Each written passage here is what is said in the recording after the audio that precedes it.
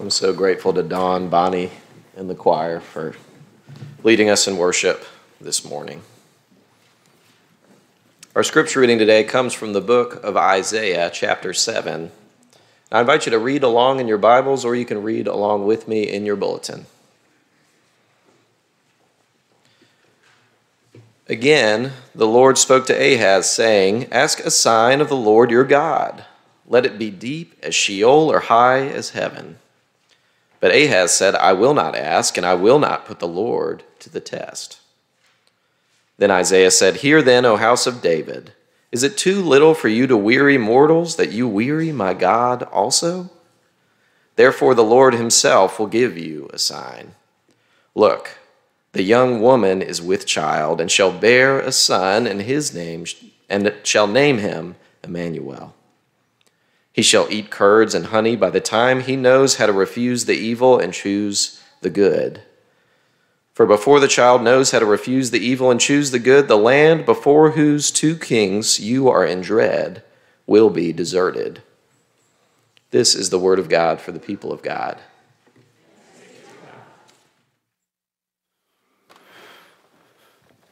I agree with Connor. The music's been incredible today, and also Stella, thank you for Noel. I feel like, Sarah, I heard you say, I love this song when she started. I love that song, and so thank you. I know you've got a really proud row right here, folks. Somebody asked me before the service, what movie are we talking about today? Because if you haven't been here, we've been talking about Christmas movies and drawing comparisons to the book of Isaiah. And friends, I'm going to disappoint you today because I don't have a movie.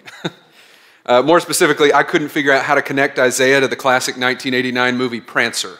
I couldn't do it. How do you compare the story of a little girl's meaningful friendship with a reindeer to the political mess in the midst of the narrative of Isaiah 7? I don't know. I couldn't do it, and I'm sorry. I will say you totally should watch Prancer and have a box of tissues, because nothing will make you cry more than when Sam Elliott from Tombstone breaks down and tells his daughter that he loves her. If you don't cry in that, your heart is dark. That's all I got to say, so be prepared. Now, in the past few weeks, we spent a lot of time talking about the overall manner of Isaiah, the feel, the themes, the nature. But today, we're going to get really, really specific, because this verse kind of needs to be specific. Now, I want to take you back to 975 BC, a time where no indoor plumbing was occurring, the wheel was pretty recent, and 3,000 years ago, the kingdom of David had split. It was 975 when the kingdom of David, one of the greatest kings in our history, in the history of the Hebrew people, the kingdom of David split. After the death of King Solomon, David's son, during the reign of his son, one became two. Now, of the original 12 tribes of Israel, 2 consolidated and became Judah to the south, with Jerusalem as their capital. So Judah's in the south. The other 10 consolidated remained in the north as the kingdom of Israel. I feel like a weather guy. And their capital was in Samaria. Now, 200 years after that split, we're still here. A guy named Jotham becomes king of Judah, the southern kingdom, at the age of 25.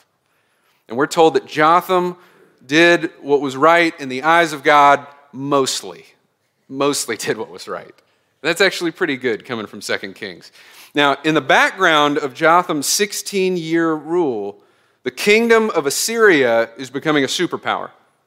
And they're gaining ground. The kings of Israel, remember Judah, Israel, the kings of Israel, and another kingdom called Aram, know that Assyria is knocking on the door, and not in the way that we see Jesus knocking on that door, not in a pleasant way. They come to Jotham and Judah in the southern kingdom because they need a coalition.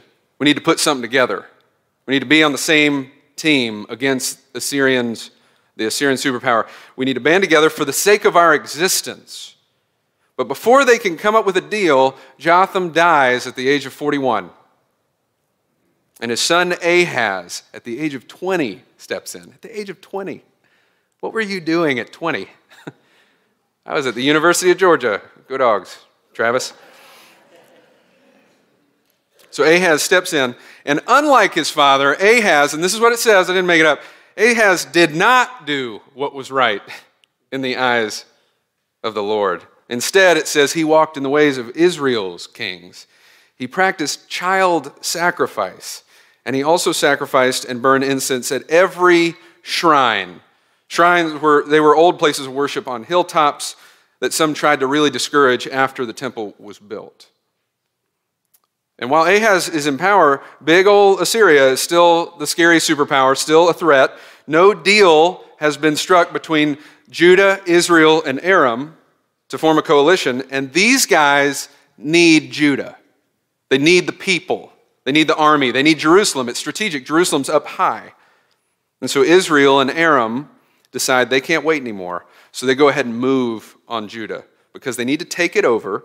They need to remove Ahaz. They need to install a king who is sympathetic to them so that they can band together and face Assyria. The year is 733-ish BC.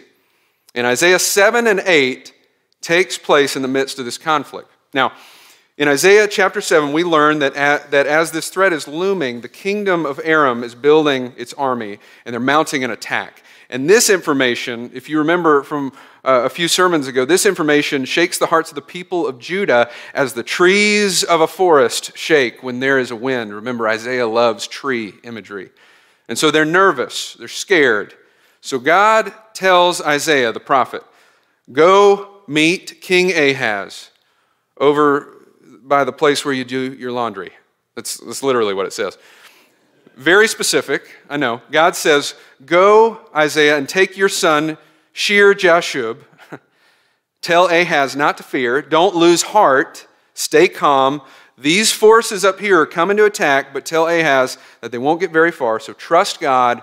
Remain calm.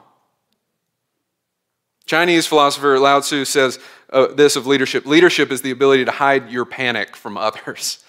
I guess there's truth in that. The piece of advice I like a little bit better is this. Leaders don't have to be the calmest person in the world, but they should be the calmest person in the room.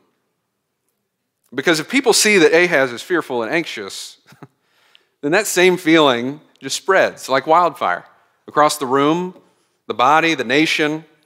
And God knows that Ahaz is anxious. He knows he's wavering. And so God tells Ahaz, he says, Ahaz, you need a sign that you're going to be okay, don't you? And Ahaz says, yes. And so God says, ask me for one. You ever tried that? Ask me for a sign. Any sign you want, ask away. And Ahaz says, no, I refuse to test God. I won't do it. Which to the reader, and anybody who knows Ahaz, seems a little like false modesty, maybe. I don't think he's really being honest here. So God says, you know what? I'm going to give you a sign anyway. There's a girl who's pregnant. She's about to give birth, and that son will be called Emmanuel. God is with us. That child will eat butter and honey. And before that boy learns to reject evil and to choose good, the land of the two kings that you dread, Aram and Israel, will be abandoned due to Assyria. By the time this child is old enough, able to make moral decisions, the threat of war will be over. The other two kings you're so worried about will be out of the picture. So God gives Ahaz a sign, the name of a child, and a motto to live by. We don't need to fear. There is calm, there is trust. God is with us. But God also gives another sign 5 verses later, and this is a part we never read. Isaiah too has a son, and God tells him to name that son. And do you know what he names that son? Get ready, buckle up. Maher-shalal-hash-baz. And do you know what that name means? That name means spoil hastens, plunder hurries. Uh-oh.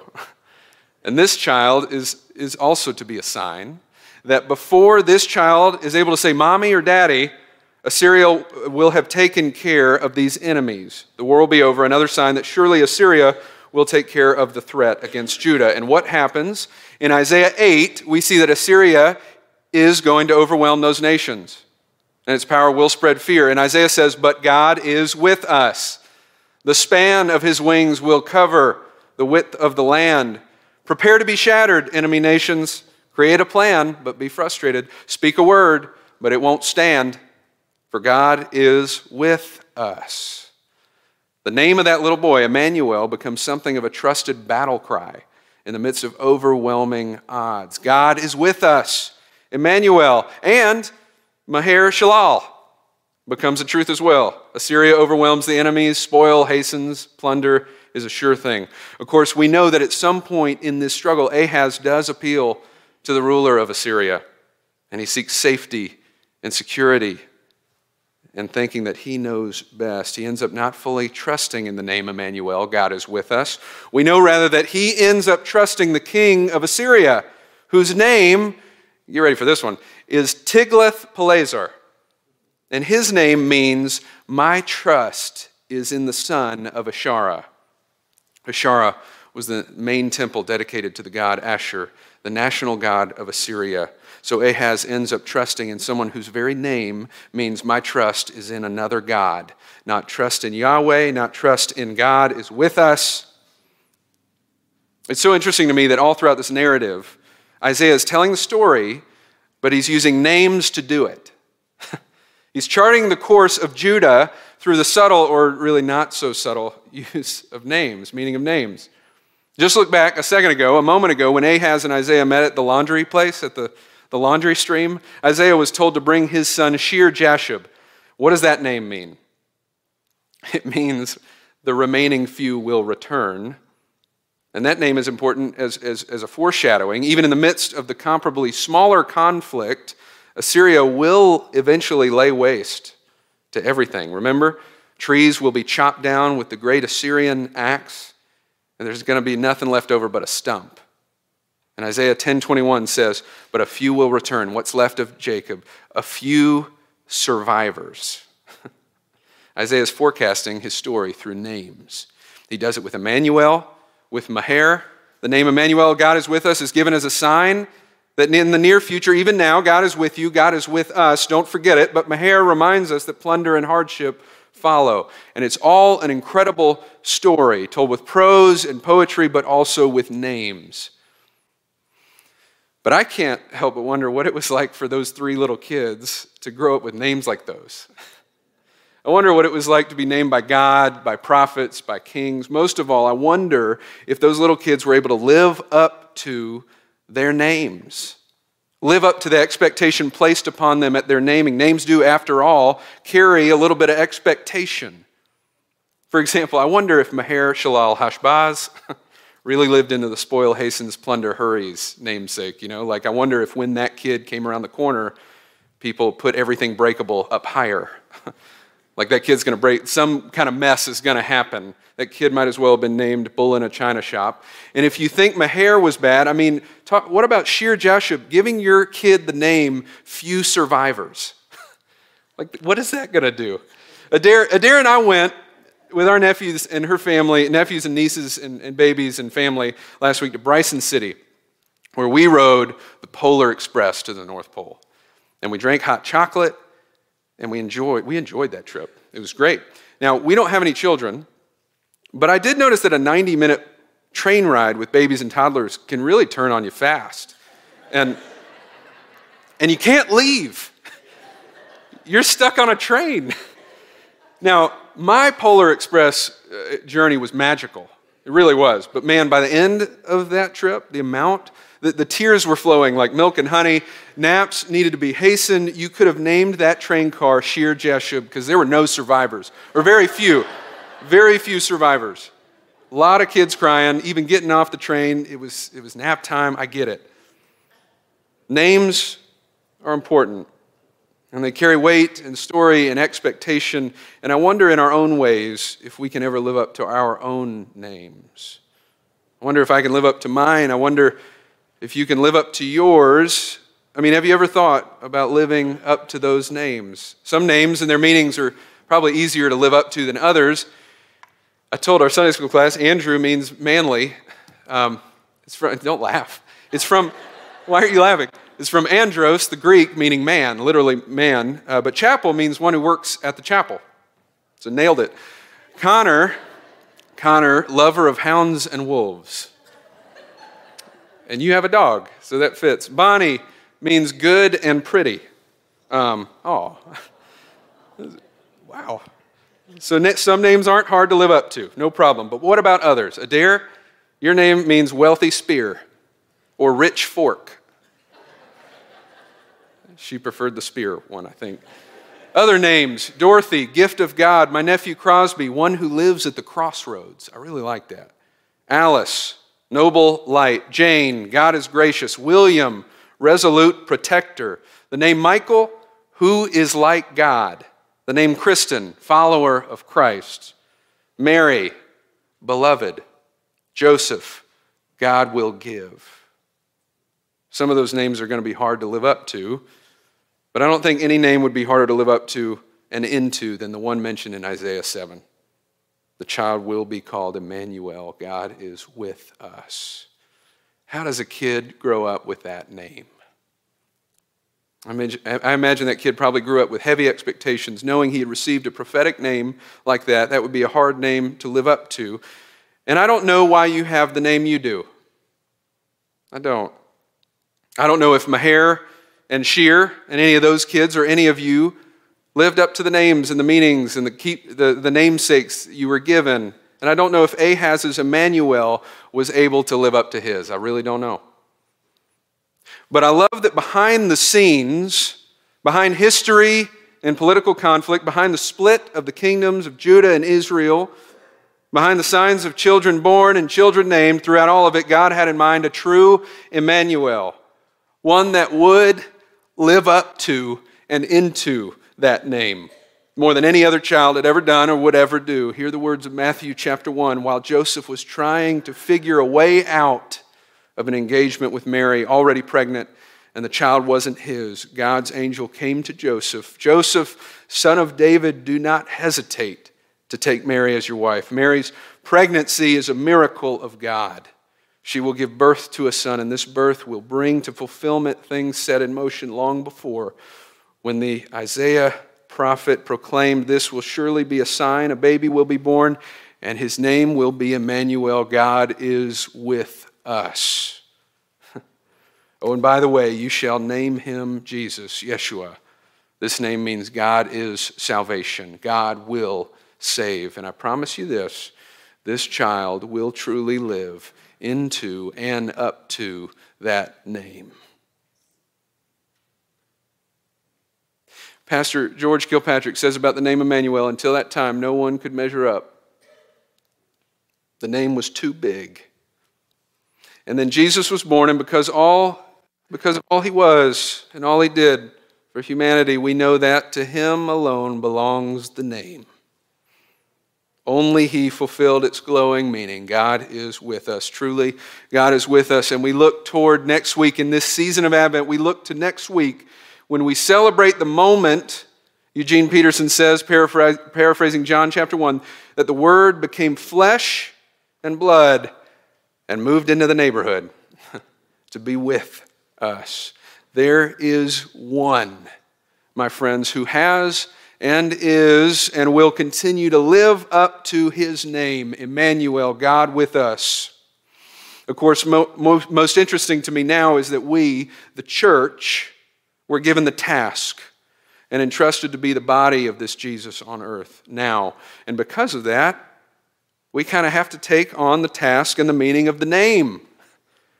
And to me, that means each of us is a little Yeshua, a little reminder that God is salvation, that God will save, but it also means that each of us each Jesus follower is a little Emmanuel, a daily reminder that surely God is with us, that we are not alone, and an expectation that we might continue to live into that promise. Linda and Kathy, that's what we did. You were Emmanuels. You helped us tell people that they are not alone and that God is surely with us, that they are loved children of God. So friends, may you leave this place today with the knowledge that no other child, no other human being has lived more fully into their name than Jesus Christ, the Emmanuel. And may you know that the very meaning of discipleship of sanctification, of following Jesus, is that God has named us after his own Son. God has shared the name Emmanuel with and upon each of us, and God is working in us and through us to fulfill and to make known in the world the promise of that name, that all might truly know that God is with us, that we are not alone. We just need to remember our name. Let us pray. God of grace and mercy, we give you thanks for the promise this morning of Emmanuel. For the promise that no matter what in this life, we can hold on to that battle cry that you are with us, that we are not alone. Stir in us, O God. Do something in our hearts and our minds. Remind us that just as you have been Emmanuel to us, as you have saved us, as you are with us, you've empowered us through your Spirit to share with the world that God is salvation and that God is with us. Be with us now, O God, and send us out. Break our hearts for what breaks yours, and may this world truly know Emmanuel. In Jesus' name, amen.